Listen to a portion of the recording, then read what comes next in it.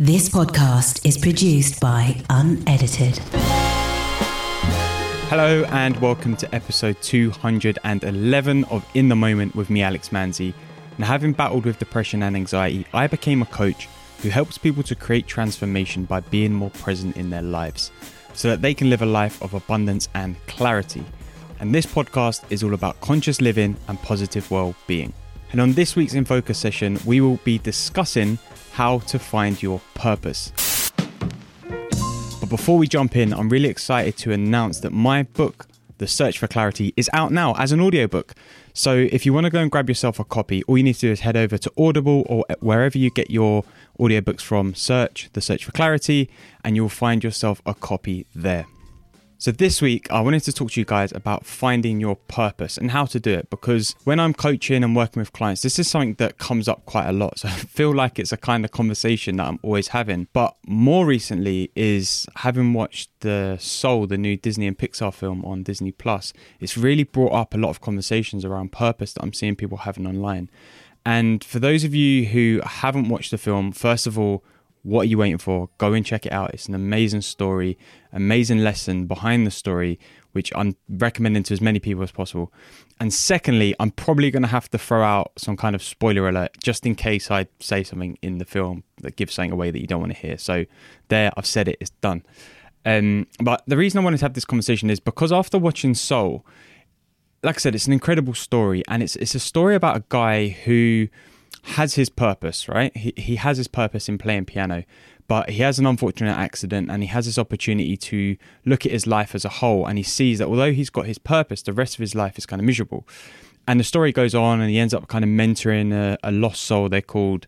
There's lots of different elements to the film which make it great. And the overall, like I said, lessons and learnings from the film are just incredible. And I think it's one of those films that really applies not just to kids, but to adults. And the whole thing about purpose is a kind of theme throughout. It's kind of the point of the movie, really. It's all about purpose and, you know, living with your soul, I guess.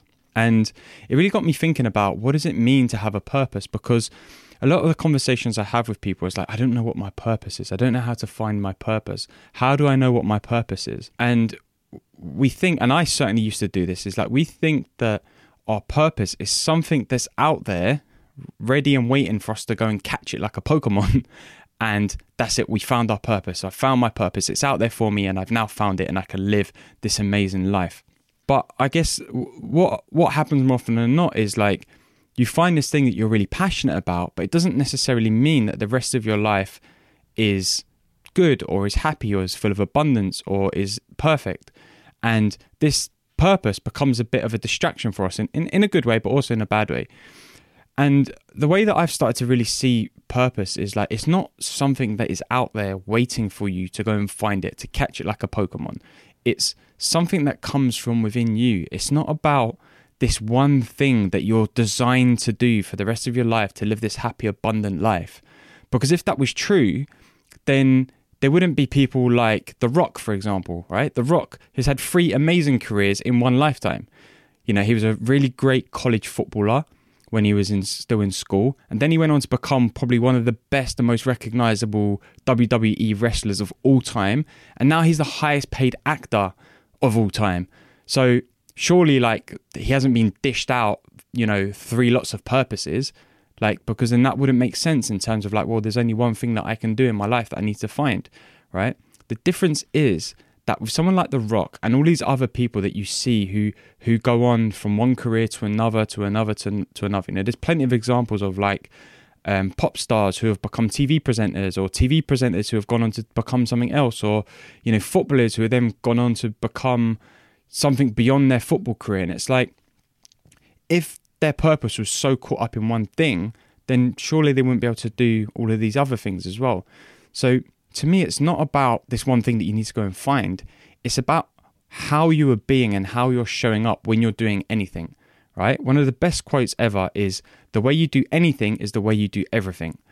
And the way that I like to see it is that we kind of have these 2 lines of life, right? There's the doing of life, which is like getting a job, going to school, finding a partner, going traveling, getting married, having kids, like I said, like all of these tick box exercises, buying a house, like all of that stuff is there. And then there's the being of life, right? And that's the way that we're living our life. And your being can go from, being stressed or anxious or negative or sad or angry, all the way up to, happy, abundant, joy, full of kindness, compassion, right? They're ways of being. And when it comes to purpose, when you shift your thinking from these things that you need to do, this purpose that you need to find, this purpose that you have, this purpose that you need to do, to actually being more purposeful in your day-to-day life, i.e. the being, the shift happens by itself, because all of a sudden you don't necessarily have this one thing that you found which is like this amazing thing that's going to change your life. All of a sudden you're being more purposeful in every area of your life. Like if you took someone like Cristiano Ronaldo, right? Arguably the best football player in the world right now, probably one of the best ever. If you took him as an example and you said, all right, Cristiano, you can no longer play football, but you have to put everything you can into tennis, I'm pretty sure that he would become, maybe not the best tennis player ever, but he'd become a pretty good tennis player, because he will purposely put himself in a place where he can work hard, train hard. And when he's in that mode, he's coming from a place of clarity. He's coming from a place of focus. He's coming from a place of purpose. Tennis is not his purpose, but if he comes at it from a place of purpose, then he can do anything. And the same applies to my own life. Like, I've done so many things that I felt like they were supposed to be my purpose, like, doing events and then doing social media. Now the podcast, but even aside of this, I do loads of other stuff. Like I love to skateboard. I love to ski when we can go. I love to travel. I love to write. I love to read. I love to game. I love playing on my PlayStation. But they can't all be my purpose. But it's when I'm doing those things is when I'm in the purest state of being.